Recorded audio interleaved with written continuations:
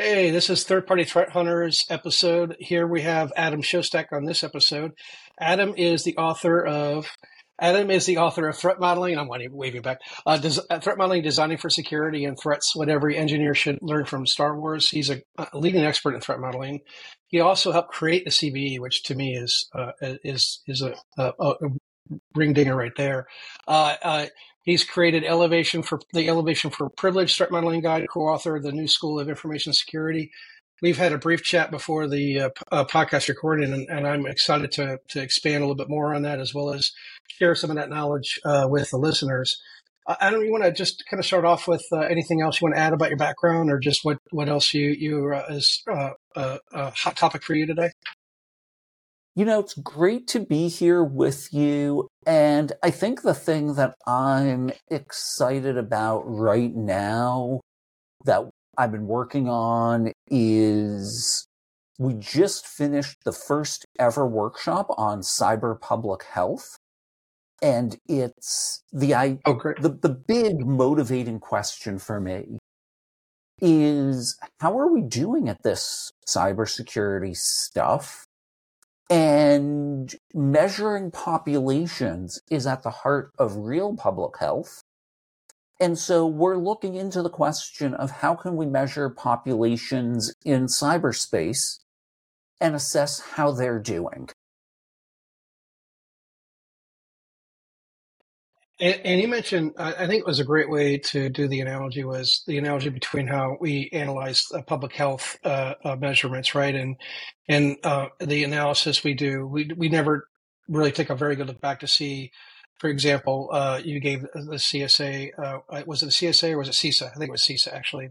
CISA, yeah. And their efforts. And we're going to look back in 2024 and see, was it effective? I'll let you expand from there, Adam. Sorry, go ahead.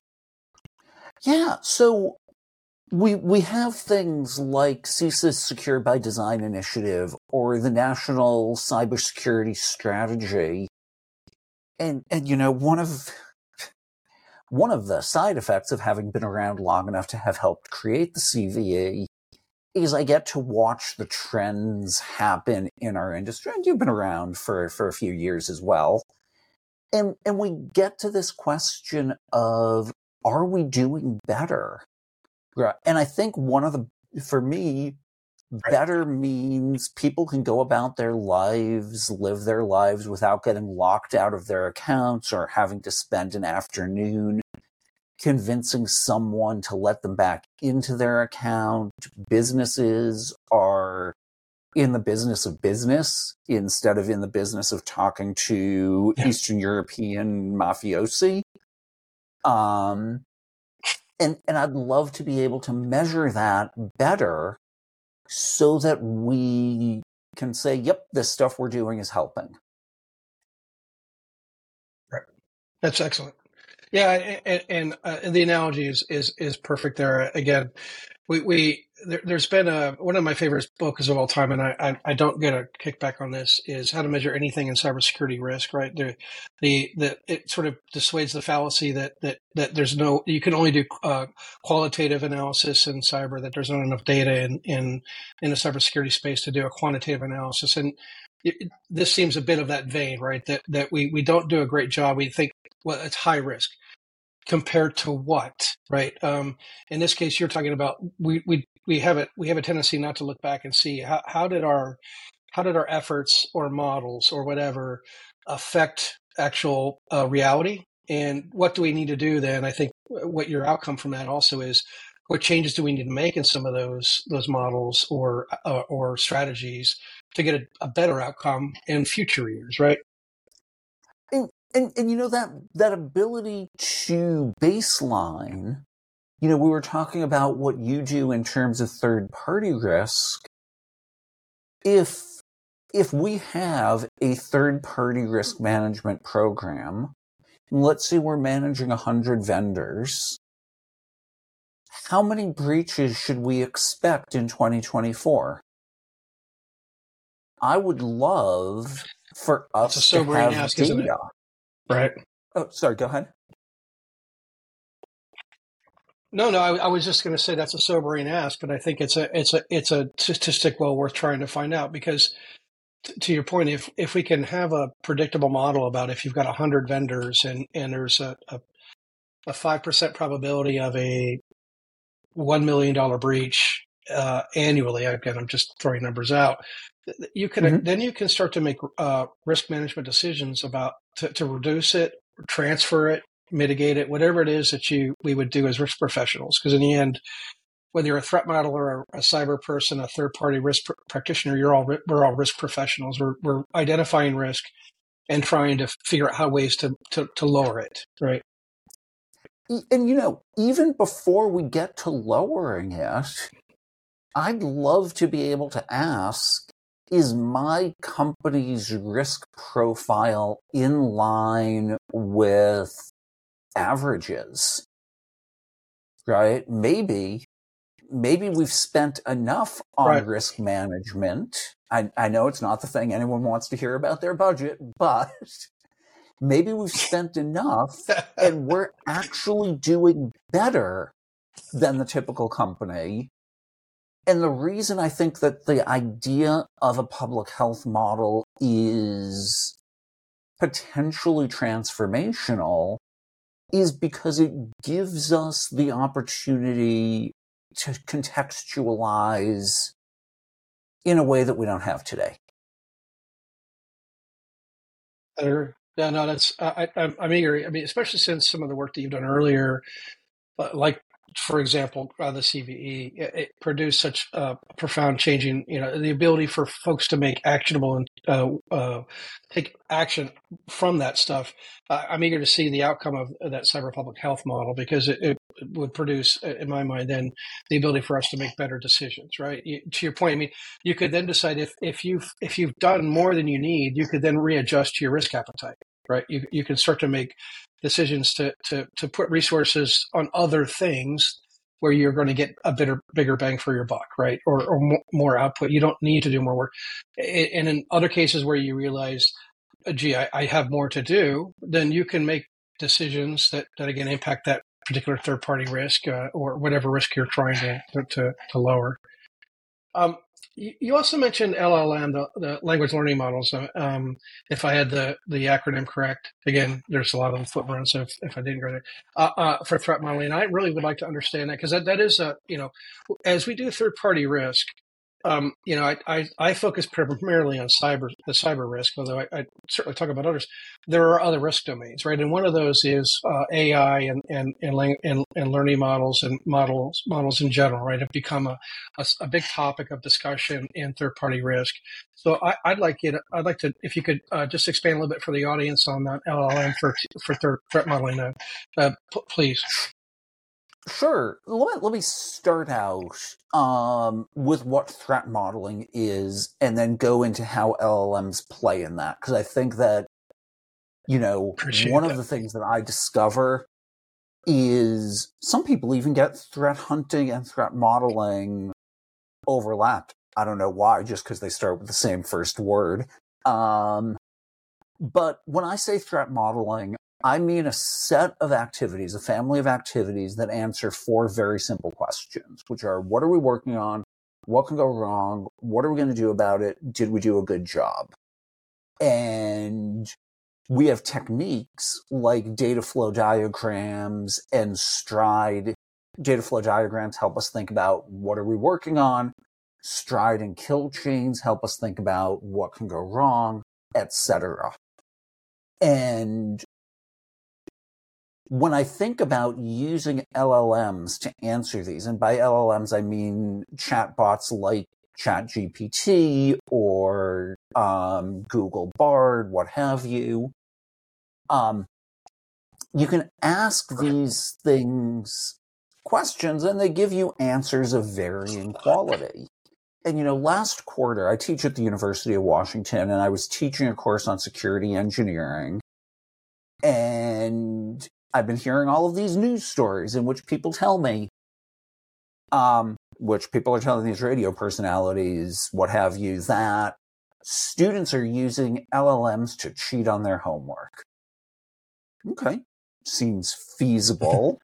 So I asked various LLMs to do all of my assignments. and I'm pleased to say that University of Washington students still do better than LLMs on my homework. But it got me really interested in the question of how do we make these things work for us? What does that mean? Because some people are a little intimidated by the question of what can go wrong. And they shouldn't be, right? Everyone has an opinion about what can go wrong, but people do get intimidated by the question. And so I started asking an LLM, given a system description like this, what can go wrong? And I think it's got some fascinating possibilities in helping us scale, helping us potentially be more consistent if we're always asking the same questions in the same way. Okay. And we all know that these things these things only ever make things up. They don't actually know anything. But much of the time, what they make up is plausible. And sometimes it's even right. And sometimes it's plausible and it's wrong. And I think that goes, that really hits on the question of how do we decide if we did a good job? Because if these things are making things up and giving us plausible sounding answers, then maybe I'm trying to evaluate an answer in a field that I'm not very comfortable in. And so for me, that's a really thought-provoking intellectual question of how can we use these things to help people get their jobs done in safer ways. Right. Yeah. Well, if I may, what I think I'm taking away is as a novice threat modeler myself, and I use that term explicitly, is an LLM could be helpful as ways to give you alternate ideas about what could go wrong. Right. Sometimes it might get you a really harebrained answer, but by the way, humans will come up with harebrained answers too. So that's, I think, part of the purpose of, is I've done threat modeling. You come up with what could go wrong, and you start crossing out ones. Just okay, these are great ones. The fact that a bear is going to come in and maul you is probably not. It's a possibility, but the probability is pretty slim. So let's cross that one off, right? As an example, right? So does that make sense, Adam? Am I following you correctly? Absolutely, yes. And I wanna mention there. Please go ahead. Please. Just quickly. Yes, the probability that a bear is going to come in and maul you is pretty low. And I really want to encourage people to be open, to use the improv comedy yes and instead of let's cross that one off too quickly. Because when we cross things off quickly, we discourage people from bringing up new ideas. So anyway, with that, go ahead. That's an excellent point, Adam. Excellent point. No, that's an excellent point, Adam. You're right. I do remember that in some of the threat modeling training I got in years past was you don't want to discourage people from shouting the ideas out. Like you said, it should be a free flow of ideas. That way you get the most out of the threat modeling exercise. Speaking of which, I'd like to use a bit of the time to help educate the viewers on potentially how they could do threat modeling for third-party risk. And I think you had the back of the envelope kind of analogy that we were going to perhaps kind of dive down. Did you want to just walk through some of that, or ways that I can help you with that? Let's. Sure. By the way, audience, this is not pre-planned. We're going to do this on the fly, so forgive us. So it's slightly pre-planned because I did grab an envelope and I scribbled a couple of things, literally, on the back of an envelope for you. And you can threat model with diagrams like this, and hopefully this is going to come through. You know, it's got us and it's got them. and we're sending customer SSNs over to them, or Right. we're sending employee SSNs over to them if they're an employee management company. Or I drew a second little diagram, and it's got us, and we send our blueprints to them, and they send our widgets to the customers. And Right. I mean, literally, I did these in 15 seconds as we were doing our prep conversation.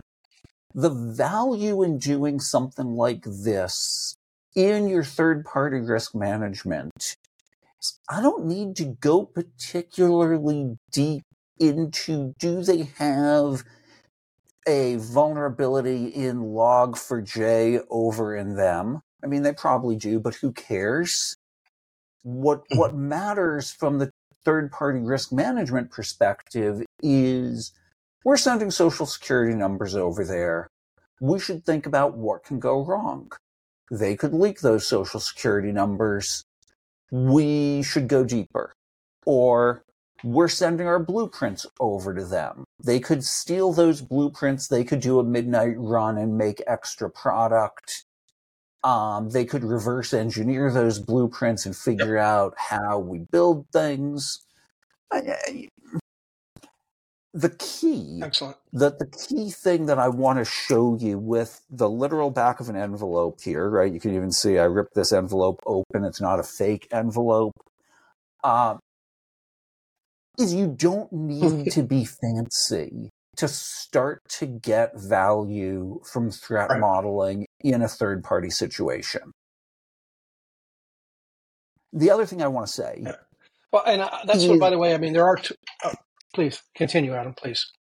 Sorry, we got just a little bit of lag here. It's okay. But the other thing I want to say is, if you really try and force them to tell you all the stuff they're doing inside here, they get pretty persnickety about these are our trade secrets and this is expensive and why are you asking us this?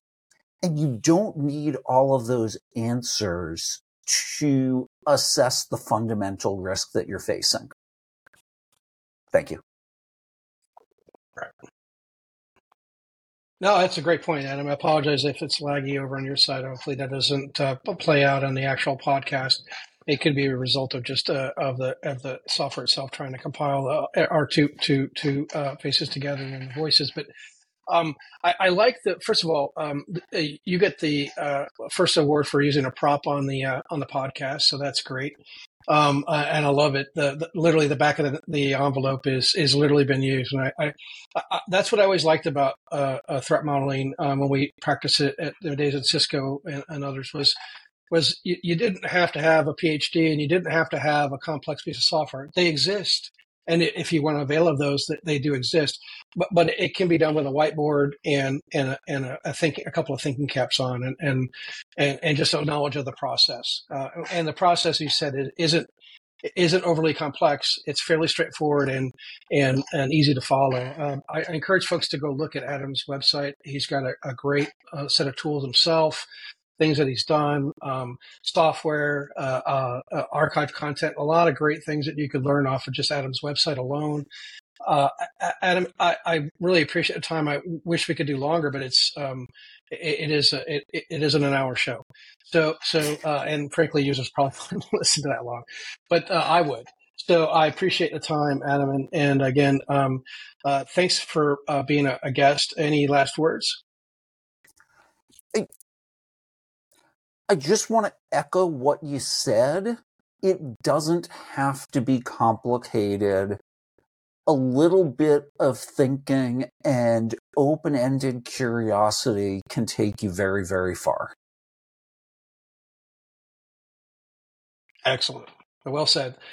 Thanks. We're gonna end the podcast, but I hope users stay tuned for the next one and listen to this one. I learned a lot. I know that, and I hope that you did as well. Thanks, Adam, for being a guest.